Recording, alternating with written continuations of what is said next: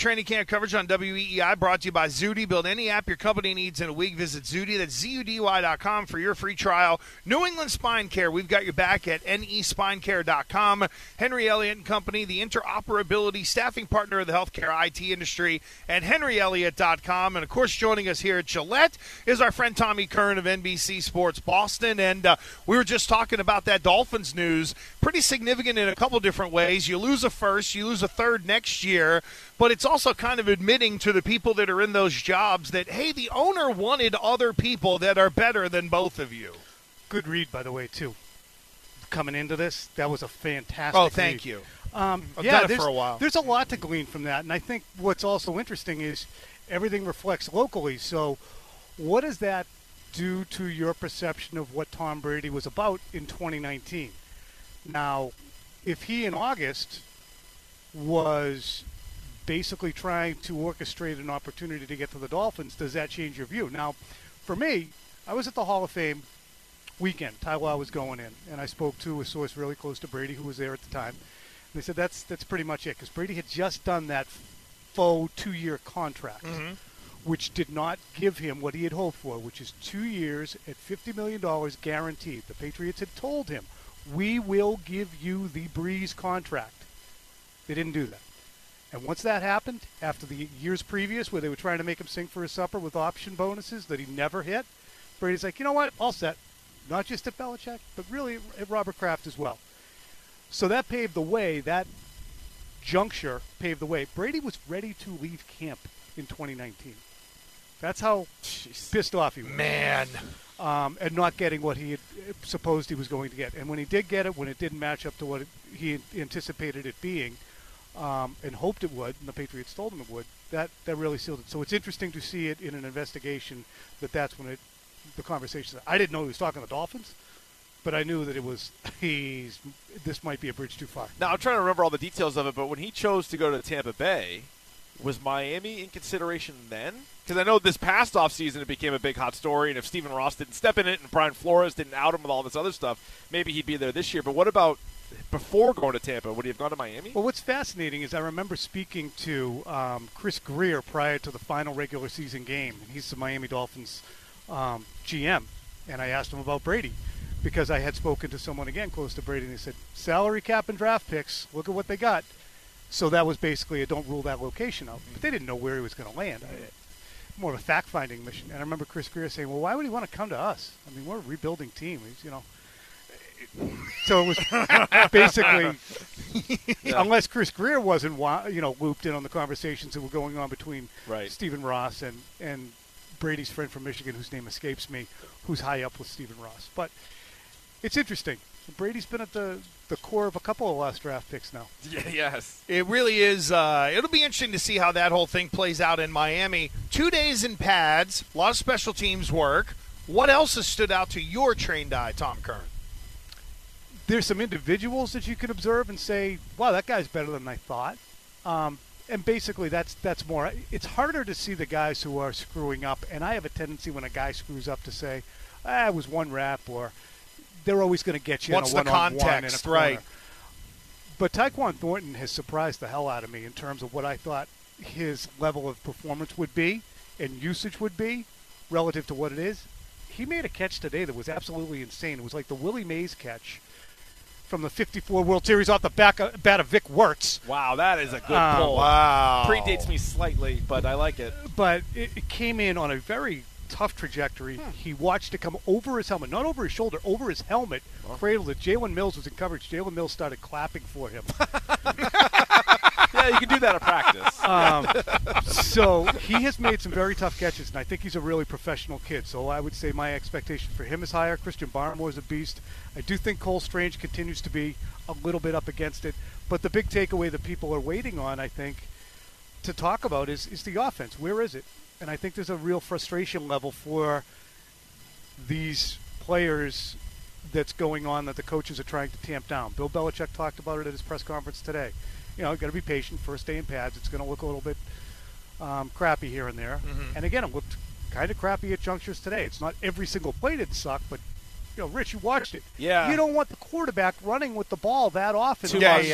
Too much of that, or the defense just kind of getting the hand there. So, like, a lot of times it would have just been a sack. Because we weren't here Saturday. We've been here every other day. Saturday sounded like a disaster for the offense. And I didn't hate Saturday because it was red zone, and they had been watching, and there were no pads, and they had been watching these guys run red zone routes for 4 days. So it's like, at that point, it's like, okay, I know what you're going to do. Yeah, right, okay. But this is a little bit arresting. So what do you put that on? Is it personnel? Is it skill set? Is it just communicating with new coaches? New offense. Okay. And Mac actually alluded to that. Did you guys run Mac in full? We didn't play it live, no, we haven't gotten to it yet. We're of course knee deep in Red Sox trade talk, and the Padres and the Padres getting everybody on the planet. When you listen to it, he does mention adjusting to a new offense, or he uses the words new offense. That's that's not just we're changing the language, we're streamlining. It's the quarterback saying new offense. And he also said that of Saturday, when we lose a day and get outperformed, it's a knife through my heart.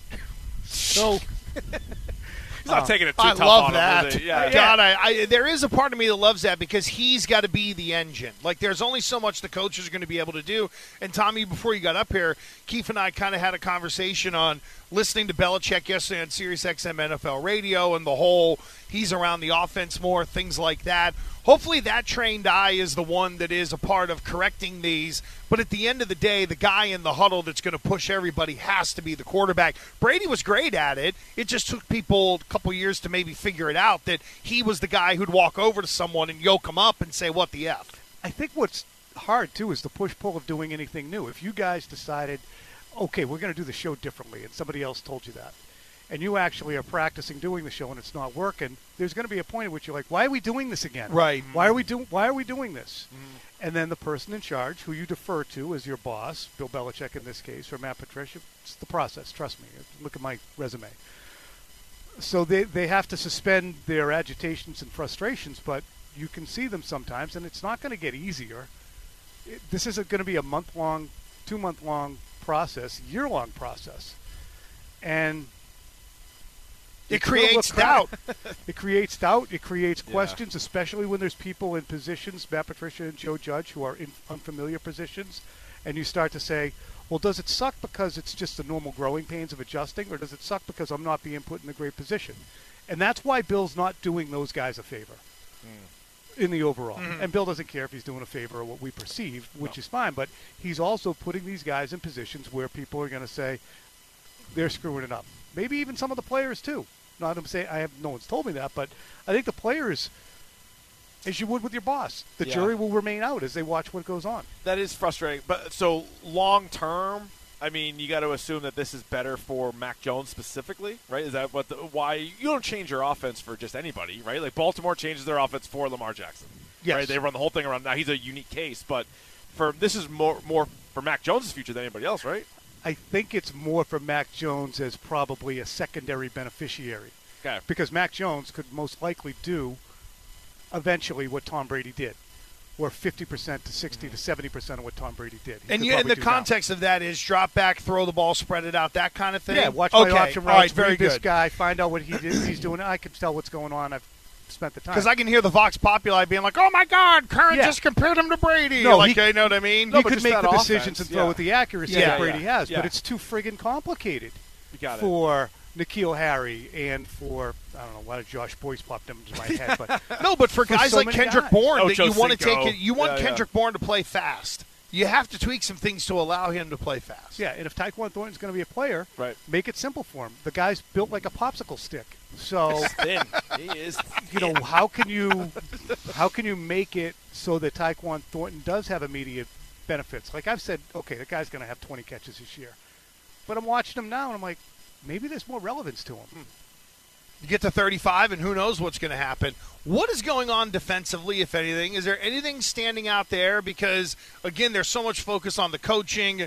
There's no coordinators. You got Mayo there. It's almost like you have co-DCs, I guess, even though they're co-linebacker coaches. But defensive, I don't know if we're really going to learn anything defensively until week 1, quite honestly. Yeah. I think we'll learn more about the offense in the preseason than we will defense. Yeah, corners are better than forecast, I think. There's a level of capability that we're seeing from Mills that is just what it was last year, which was surprisingly good. Now he set that standard of he's capable. Terrence Mitchell has been good. He's the guy they acquired, I believe. I might be mistaken. Browns? He was with Houston, I think. Thank you. Yep. Skinny little guy, too, but he's been very good. Jack Jones has been in the mix. Jonathan Jones has been in the mix. But they've been fine back there. I think the one guy who has surprisingly had some days where he got beaten was Kyle Duggar, who I think is a Pro Bowl level player in the making. Some of that might also be figuring out as like what he can and can't do, right? Like and it's the one-on-ones whole ones too. Yeah, right. And, you know, so like, let's you're test him and make sure we don't put him in that spot in a game. Keith knows that. Running the wideout position, he would just chew people up. Chew them up. Well, we were saying the other day when they were doing the one-on-ones over here, what you would do is you would see where a guy like Jawan Williams was, and you try to like cut the line, or you tie your shoe, like you pass me. I'm not going up against Mills. I gotta fix my cleat, and then you're like, oh, Jawan Williams, here we go, and then you give him one move and it's over. We heard Belichick talking about how there's a lot of depth at linebacker. Is that just a nice way to say there's a lot of bodies there? Yeah. No real standout, right? I guess if you have the option of saying there's a lot of depth or a lot of experience, he can't say experience, yeah, and he true. can't That's say out the there's window. productivity, so Right. he would have to say that there's a lot of depth. And there is. What would interest me is how much and what they're starting to try and hatch defensively for the Dolphins, because, it's September 11th, the weekend of September 11th? Yeah, weekend of September 11th. So we're 30, 40 days away, Mm-hmm. and that's what teams do is they start pouring themselves into their game plan for their first game of the season, with Miami as an established opponent already. So what are you going to be? How are you going to be? How do you anticipate them using Hill and Waddle and everything else? Interesting stuff, as always, with our friend from Tommy Kern of NBC Sports Boston. Thank you, friend. All right, Adaptability, the best ability, which is what Yes. we did here. Yeah, thank you for having me. And Yeah. I hope to Absolutely. see you soon. We'll talk to you next good week. to see you, man. Very good. Absolutely good to see you in person. Keep those good reads coming. Oh, there we go. I'm just trying to make it through my face, friend. More There's sponsors, the merrier. Yeah, Gresh has had major dental work done. He was telling You've me. heard about this. It's a mess. Tommy might not be far off from Oh, what we were no. talking about. So, Don't. yeah. Come on. I think you're better we're off getting a whole bunch of You know what? falsies. You have a friend. When it comes time, you have Give a him friend up. in me. I'll be able to coach You don't you seem through like it. you're bad, right? Uh, Your mouth is He moving. says he's the toughest guy in the I world. am. I'm with just pelts. the toughest some bitch going. So But seriously, $2 steak. like if I pulled this down, you could see how they've got it like save it. blocked up, so you can't even see the sutures, Hoping you'd leave it. which go eye teeth to eye teeth. I mean, I don't know. They try to pull the bridge out because I don't know if you have a bridge yet. If you've gotten to that point, when you do, He's God just help dipping you. his toes into the teeth surgery. You know what? All right, folks. I hope Yeah, you're all right, enjoying your Tom. lunch. There we go. Yeah, here we That's go. right. Enjoy It lunch. is lunchtime.